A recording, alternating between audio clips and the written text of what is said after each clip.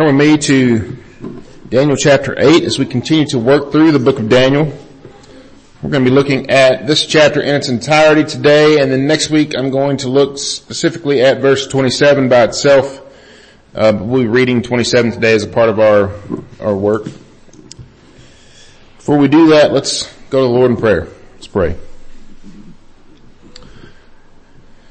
Our Lord Jesus, as we come to your word, we come again to a section of scripture that is difficult, at least on the outset in our initial reading. Doesn't seem to make any sense to us, and it really doesn't seem to apply to us a whole lot. There's about things and places and people that are so far removed from our own. So Lord, we pray that you would show us your word and show us how indeed it does apply to us, speak to us now more than ever. That we are being encouraged by your word, that we are being strengthened by your word, and even convicted of our sin, being led to the truth by your word. Lord, we pray that you would open it up to us now, change us by it. We pray this in Jesus' name. Amen. So as I've been reading through Daniel, I've read a lot about different kingdoms and places in the world, and not just the ones then, but even recent. And I read a story about in World War II. It was after World War II, actually. There were these German leaders who were put on trial, these leaders who were considered part of like Hitler's inner circle, and these trials were called the Nuremberg trials. You've probably heard of them. And they were put on trial for various war crimes, least of which attempted extermination of the Jewish people, along with lots of other exterminations or attempted exterminations of other marginalized groups. Germany's desire to create this super race failed, and so there were trials, and these trials were kind of the final vestiges of their years of intimidation and domination that they had. After being found guilty, 14 of these leaders were executed and cremated. And after they were cremated, it was kind of done in secrecy. They were taken to an unknown location along a known river. I forgot the name of the river, in the German countryside, and those ashes were just dumped into the river, scattered amongst the mud and the fishes, becoming just part of the everyday normal life. Those who once ruled with an iron fist were now part of a riverbed. As we get into Daniel 8 today, we have another picture of nations and kingdoms ruling other nations and kingdoms, and these nations and kingdoms going at it with one another. We have a picture of this little horn again that we looked at in chapter 7, causing trouble with God's people, still coming up against God himself. And we have the historical account of these former kings and their kingdoms also, and their demise, now part of the river of history. But God's people still remain. Daniel 8 is similar to Daniel 7 because it presents us with similar kinds of symbols, but those symbols are still difficult. It also gives us some very plain principles concerning how the believer should live in the world today. I think chapter 8 gives us a much clearer interpretation of those symbols than chapter 7 does, but you can really use a lot of the symbology in 8 to help you understand chapter 7. I think a lot of that would be fun to discuss in more of a classroom type setting where you could ask questions about all the particulars. But what we're looking at this morning is a picture of our Savior. The same thing we do every Sunday morning when we come together, and we will see him in this text plainly. Again, we're going to consider 27 by itself next week, but I will read it together so we can have context. As we look at this text today, we're going to break it into three main ideas. First, nation against nation, kings against kings, and then lastly, the prince of princes. So with that, let's look together at the text, Daniel chapter 8 in its entirety. Please stand with me in the honor of the reading of God's holy word. Daniel 8, starting at verse 1. The third year of the reign of King Belshazzar, a vision appeared to me, Daniel, after that which appeared to me at the first. And I saw in the vision, And when I saw, I was in Susa, the citadel, which was in the province of Elam, and I saw in the vision I was at the Ulai canal. I raised my eyes and saw, and behold, a ram standing on the bank of the canal. It had 2 horns, and both horns were high, but one was higher than the other, and the higher one came up last.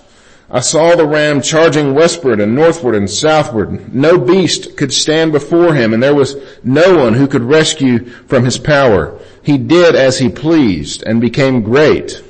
As I was considering, behold, a male goat came from the west across the face of the whole earth without touching the ground. And the goat had a conspicuous horn between his eyes. He came to the ram with the 2 horns, which I had seen standing on the bank of the canal, and he ran at him with his powerful wrath. I saw him come close to the ram, and he was enraged against him and struck the ram and broke his 2 horns. And the ram had no power to stand before him, but was cast down into the ground and trampled on him. And there was no one who could rescue the ram from his power. Then the goat became exceedingly great, but when he was strong, the great horn was broken. And instead of it came 4 conspicuous horns toward the 4 winds of heaven. Out of one of them came a little horn, which grew exceedingly great toward the south, toward the east, and toward the glorious land. It grew great, even on the host of heaven. And some of the host and some of the stars it threw down to the ground and trampled on them. It became great, even as great as the prince of the host. And the regular burnt offering was taken away from him, and the place of his sanctuary was overthrown. And a host will be given over to it, together with the regular burnt offering because of transgression. And it will throw truth to the ground, and it will act and prosper. Then I heard a holy one speaking, and another holy one said to the one who spoke, "For how long is this vision concerning the regular burnt offerings, the transgression that makes desolate, and the giver over to the sanctuary and host to be trampled underfoot?" And he said to me, "For 2,300 evenings and mornings, then the sanctuary shall be restored to its rightful state." When I, Daniel, had seen the vision, I sought to understand it, and behold, there stood before me one having the appearance of a man.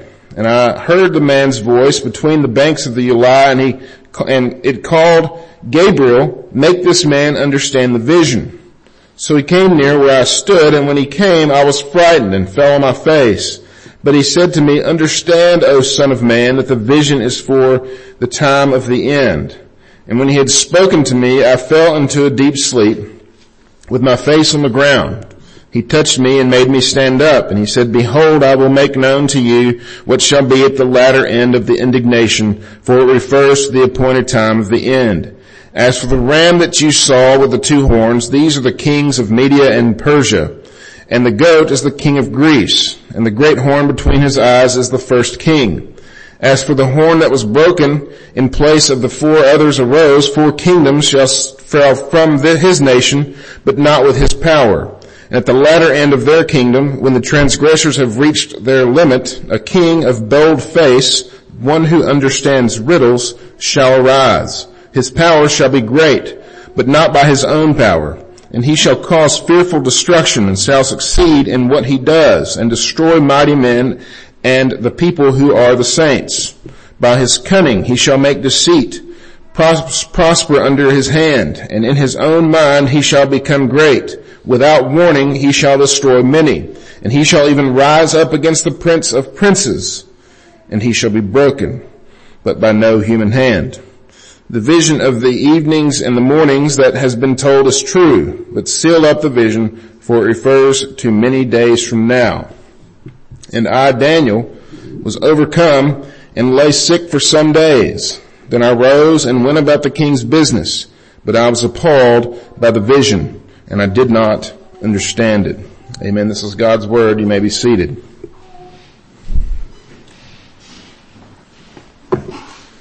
So quite a bit going on here.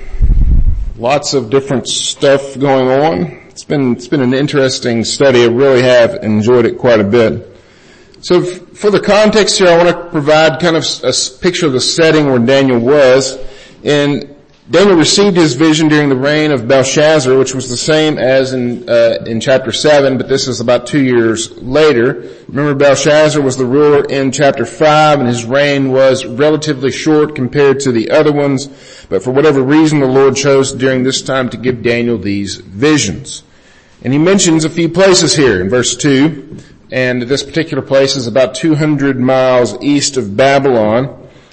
And there's a couple of ways that you can read this. He was either there in this place called Susa. He was either there when he had the vision, or during the vision he was taken there. There's lots of ways that you can read that. Either way, the city of Susa would later become a very important Persian city. Serves as a backdrop and power struggle of what we see here in chapter 8, because this is where these two animals are fighting each other and all these horns are coming up and breaking and so forth. Notice that Daniel also makes sure that we understand that this vision is linked with the one in chapter 7. That's what he says in verse 1. A vision appeared to me, Daniel, after that which appeared to me at the first. And so he's kind of making sure that we understand that these two things are linked together. This is important. It's important that we understand that they're linked together, because we don't want to or need to attempt to do crazy things with the text that we haven't already done in chapter 7. We don't need to do something different with 8 than what we did with 7.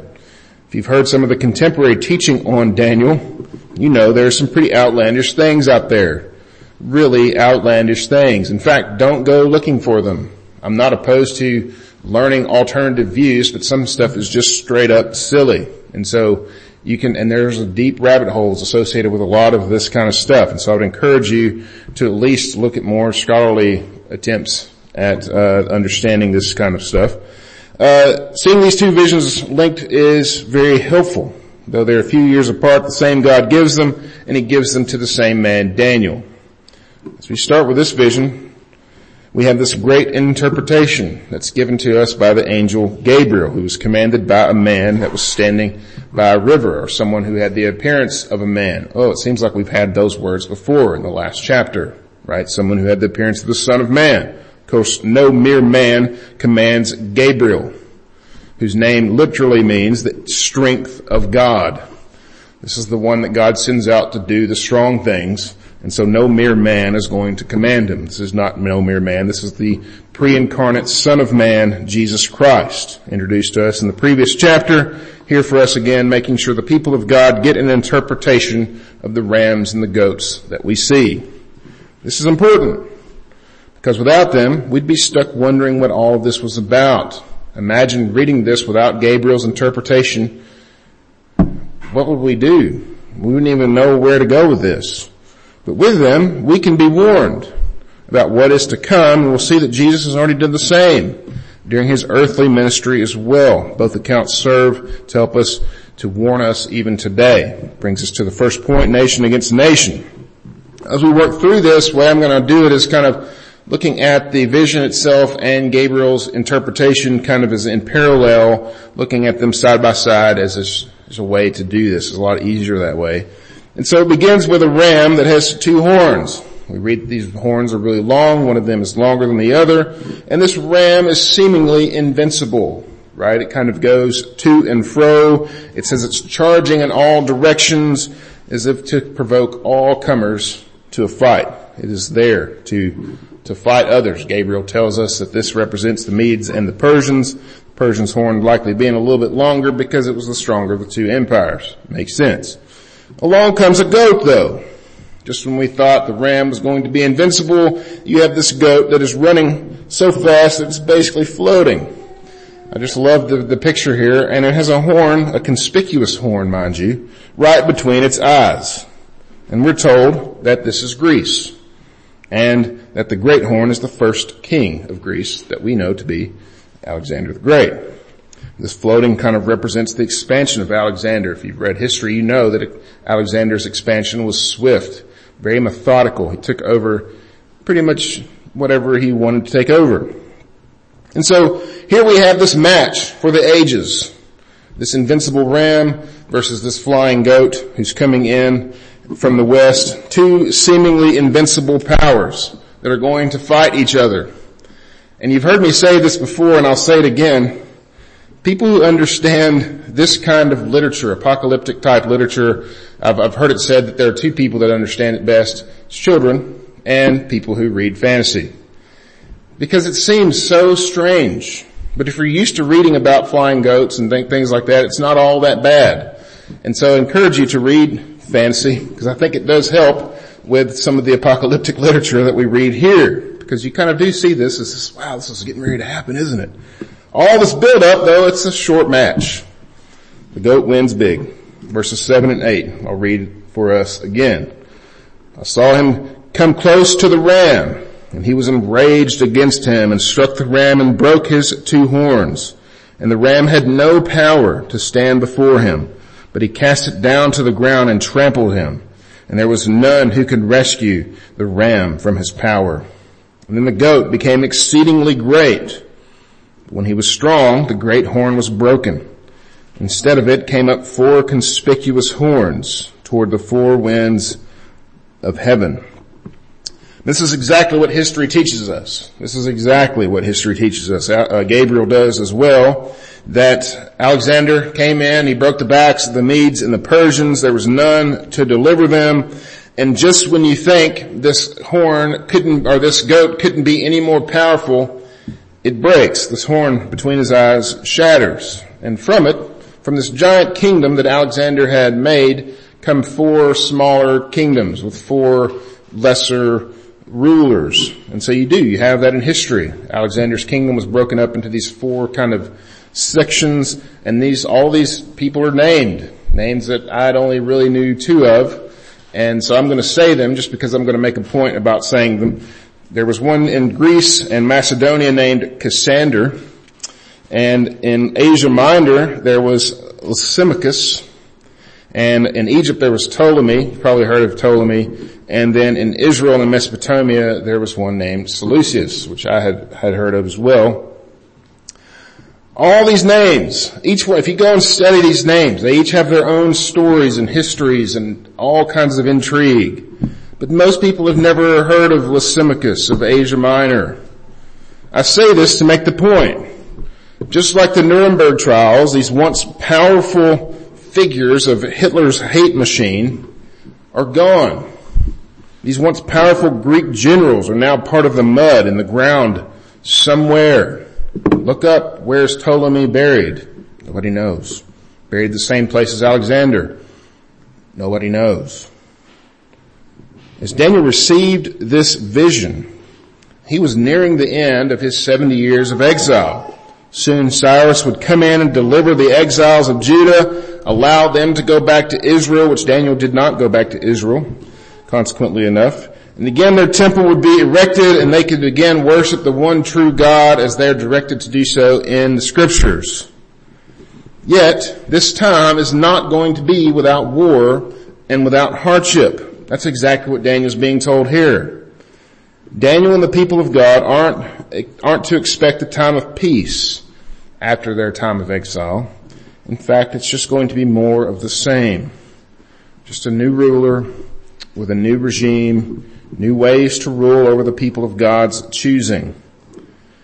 Jesus, when he was speaking to his disciples, had a lot to say about this. Turn with me to Mark chapter 13.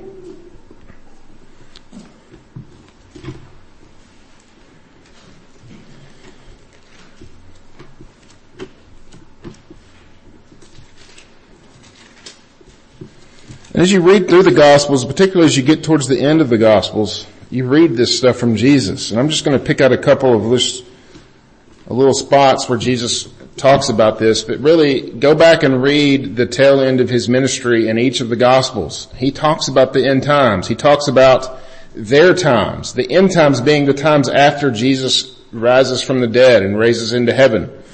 And so in chapter 13, verses 5 through 8,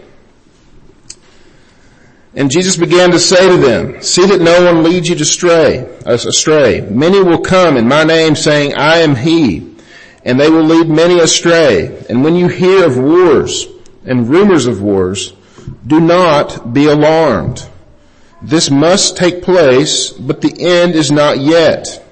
For nation will rise against nation, kingdom against kingdom, There will be earthquakes in various places. There will be famines. These are but the beginnings, birth pains.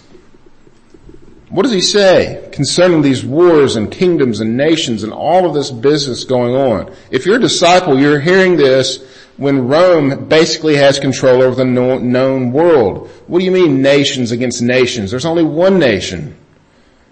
Do not be alarmed.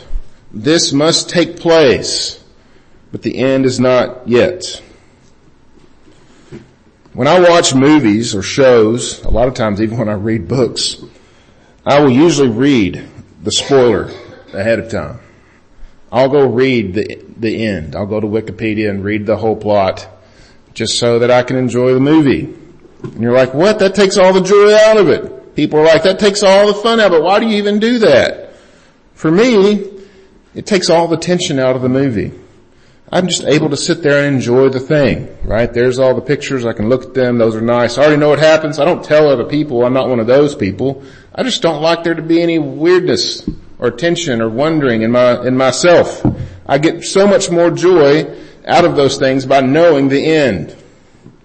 When Jesus gave this information to the disciples, when he had Gabriel interpret Daniel's vision, he was doing that so that we might be prepared, so that we would not be caught off guard, so that we would know the end at the beginning, so that we wouldn't be caught off guard when there's big battles between rams and goats that are taking place, when things look like they can't be destroyed are actually destroyed. That ram wasn't supposed to die. Look at it. And it died pretty easy. That goat wasn't supposed to die. That goat was flying when it came in. And now it's just kind of scattered goat all over the place. And now it's not a goat at all. It shouldn't scare us when these things happen. It shouldn't surprise us either. Prophecy serves as a great comfort for the people of God. It's very comforting to know that while there will be wars and rumors of wars, there will still be a people of God. While the ram and the goat slam against each other, while the goat horn shatters into other conspicuous horns, the promises of God are still yes and amen in Jesus Christ. While the nations of this world are anything but secure, the God of those nations holds his people safe and secure. What greater comfort is there in this life? Reminds me of Heidelberg Catechism 1.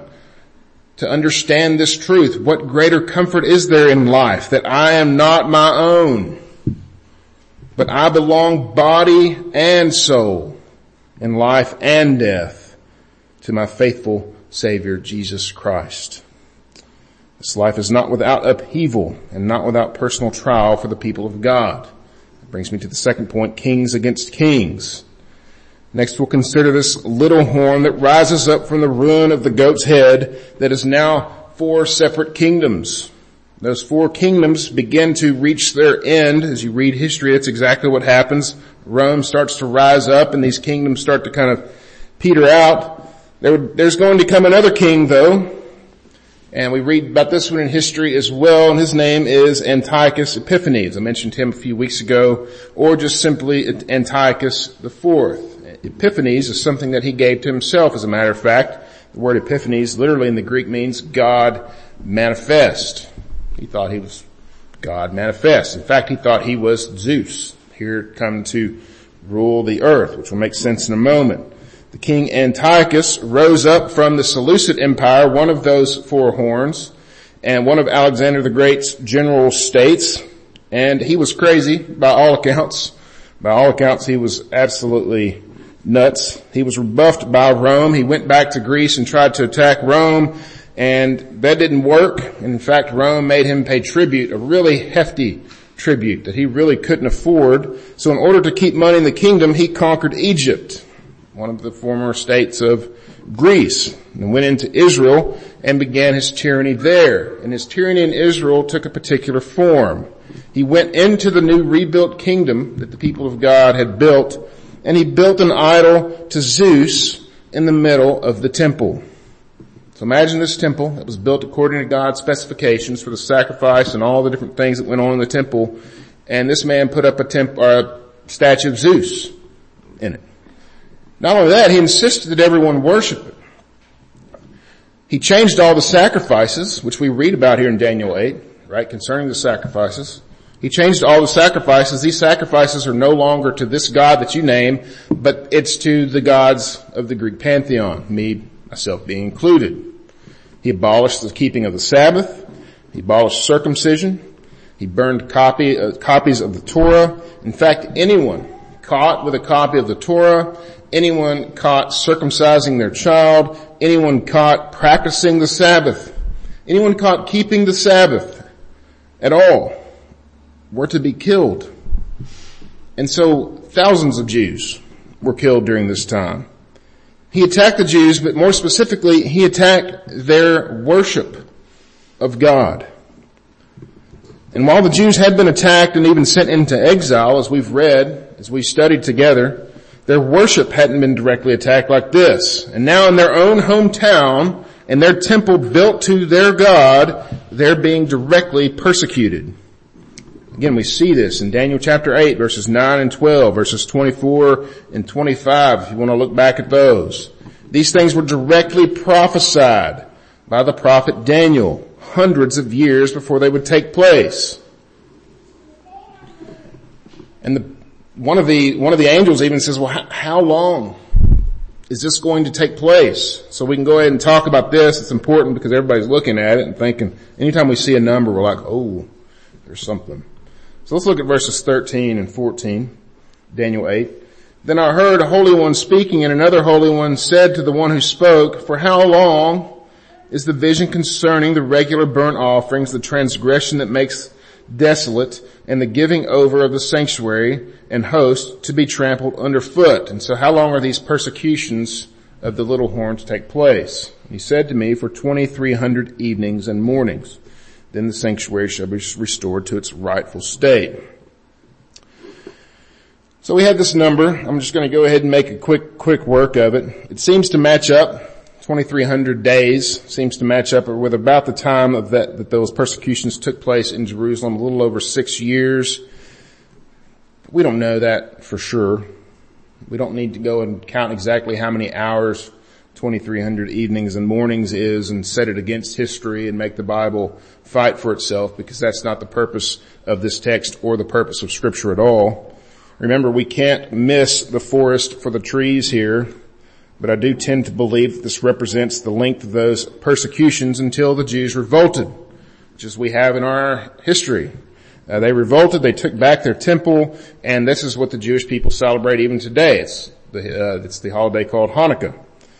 And again, we have a picture here, though, of this future persecution that is to take place. The kind of persecution was much different because it was directly against their worship. The worship of Jews is directly affected by this. As we've studied through Isaiah, we studied in Hosea as well, even as we've looked in some of the Old Testament history books all the way back to Ruth and Judges and so forth, we know that the people of God themselves hadn't always been faithful to worship God as He intended to be worshipped. That's putting it mildly. Antiochus isn't the only one who built idols in the temple.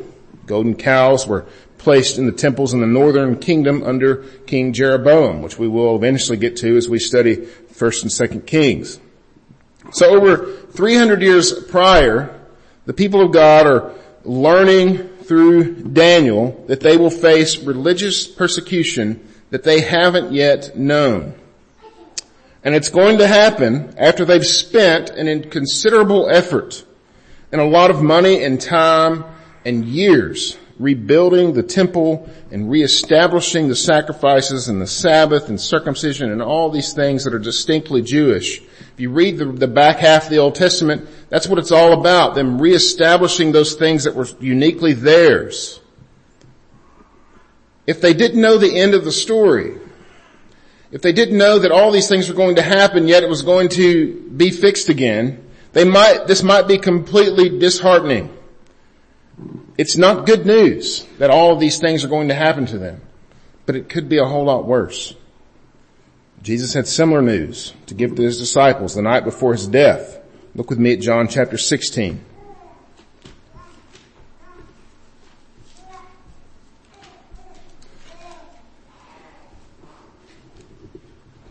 John chapter 16 verses 1 through the first part of 4, and I'll read this quickly. I have said all these things. I have said all these things that you may keep from falling away. They will put you out of the synagogues. Indeed, the hour is coming when whoever kills you will think he is offering service to God. And they will do these things because they have not known the Father nor me. But I have said these things to you, that when their hour comes, you may remember that I told them to you. If you go back to the end of 15, you read about how the world hated Jesus first. That's why it's going to one day hate the disciples. And you look here at 16, we are told why he told them that, and us, so that we would remember. He goes further to speak of the kind of persecution that will come up. They will put them out of the synagogues, which is exactly what Rome did, which is exactly what the Jewish people did to the Christians in those days as well. They will kill you in service to their gods. And the reason they'll do it is because they do not know the Father, which means that they have also not known Jesus. Jesus says, when their hour comes, you may remember that I told them. In other words, don't be surprised. This is going to happen. It happened to the Jews 150 years before Jesus. It happened in Jesus' day. It happened after Jesus' day. It's happened through the history of God's people throughout. Yet here we are. Are we without wounds? Have we come away completely unscathed? No. Many thousands upon thousands of Christians have lost their lives. Thousands have been murdered. They've watched their families die. They've lost their homes. They've lost their possessions. They've lost their livelihoods, all for worshiping a God of the Bible or for speaking the name of Jesus Christ. Yet, what has come of it? The church has prospered. The name of Jesus is being lifted up. The gospel has circled the globe many, many times. Places where Christians shouldn't be are the fastest growing churches in the world, because evil cannot win. Satan does have a foothold on this earth, but it was put there by his creator, who will eventually destroy him. The sins of the people of this world cannot thwart the God of this world. Tertullian is famous for saying that the blood of the martyrs is the seed of the church, but it's the blood of Christ that saves the church. And it's Jesus on whom the church rests. And we see this promise in Daniel 8. That brings us to the last point, the Prince of Princes. Look with me at verse 25 of Daniel 8. By his cunning he shall make deceit prosper under his hand, and in his own mind he shall become great. Without warning he shall destroy many. And he shall even rise up against the Prince of Princes. And he shall be broken, but by no human hand. Prince of Princes that this little horn comes up against is ultimately his end. Like all evil, it attempts to fight against God and always loses, even though it thinks it can win this time. Evil will fight a losing fight on purpose because it doesn't know any better. It will continue to throw itself at God and be broken. And all that evil will eventually break against the Prince of Princes. Here in Daniel 8 is the same one that is called the Ancient of Days in Daniel 7, the God who judges the little horn and orchestrates his destruction. It was Antiochus in the 2nd century Jerusalem, and we could name many other antichrists between him and today. We could probably even name some today if we really wanted to.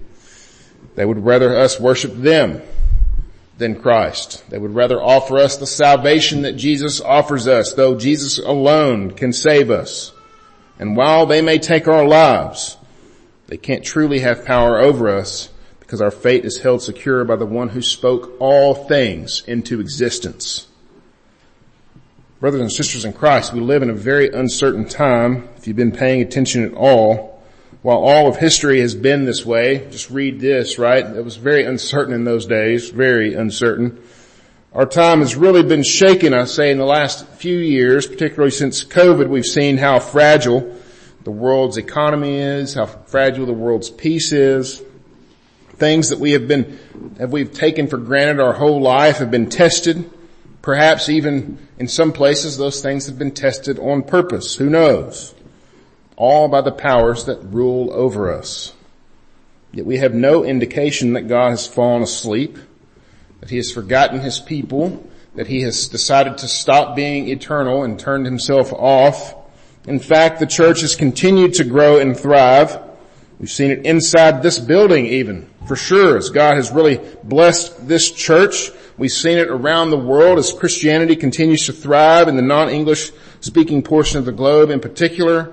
And while things seem uncertain to us, we, brothers and sisters in Christ, should know better. God has told us what to expect, and so this should ease our anxiety and our concerns, and we should stop borrowing from tomorrow, because we already know its contents. We already know who wins. There will be wars and rumors of wars. There will be persecution of the people of God, yet there will always be a people of God. God's word will always stand firm. God's kingdom is always coming to this earth, and Jesus is still preparing a place for those who love him. While uncertainty reigns on earth, Jesus' sacrifice for his people is eternal. He became sin that we might become the very righteousness of God, and it's through his work in life and death that we are called saints. And throughout the images of the last few weeks, the saints prevail because Christ prevails. If you're here this morning and you're in unbelief, I want you to hear these words. Look at these pictures. Look who wins. Christ prevails. Whatever you're worshiping in your unbelief does not or will not. While it may be tempting to follow the rams and the goats of this world, know that one day they will be part of the mud lining the rivers of this world. Yet Christ is alive today, and one day he will separate the sheep from the goats, those who know him from those who don't. Call upon the name of the Lord Jesus Christ today and be saved. Again, for the people of God, rest in his promises to us. Read again the truth here in Daniel chapter 8. Encourage you to go back and look at 7 and 8 again. The end is clear. God is on the throne. There will be difficulty, but we will endure because we are his. Let us endeavor to live this truth more, and let us give this truth to a lost world. Let's pray. Our Lord Jesus, we pray that you would help us, that we would no longer forget the truth that you gave us back in Daniel 8, that you gave your disciples in the upper room the night before you were killed, that you still give us today anytime we dare to read the truth of your word. Lord, help us to put our concerns to rest, to leave tomorrow where it is, and to trust in you alone. We pray this in Jesus' name. Amen.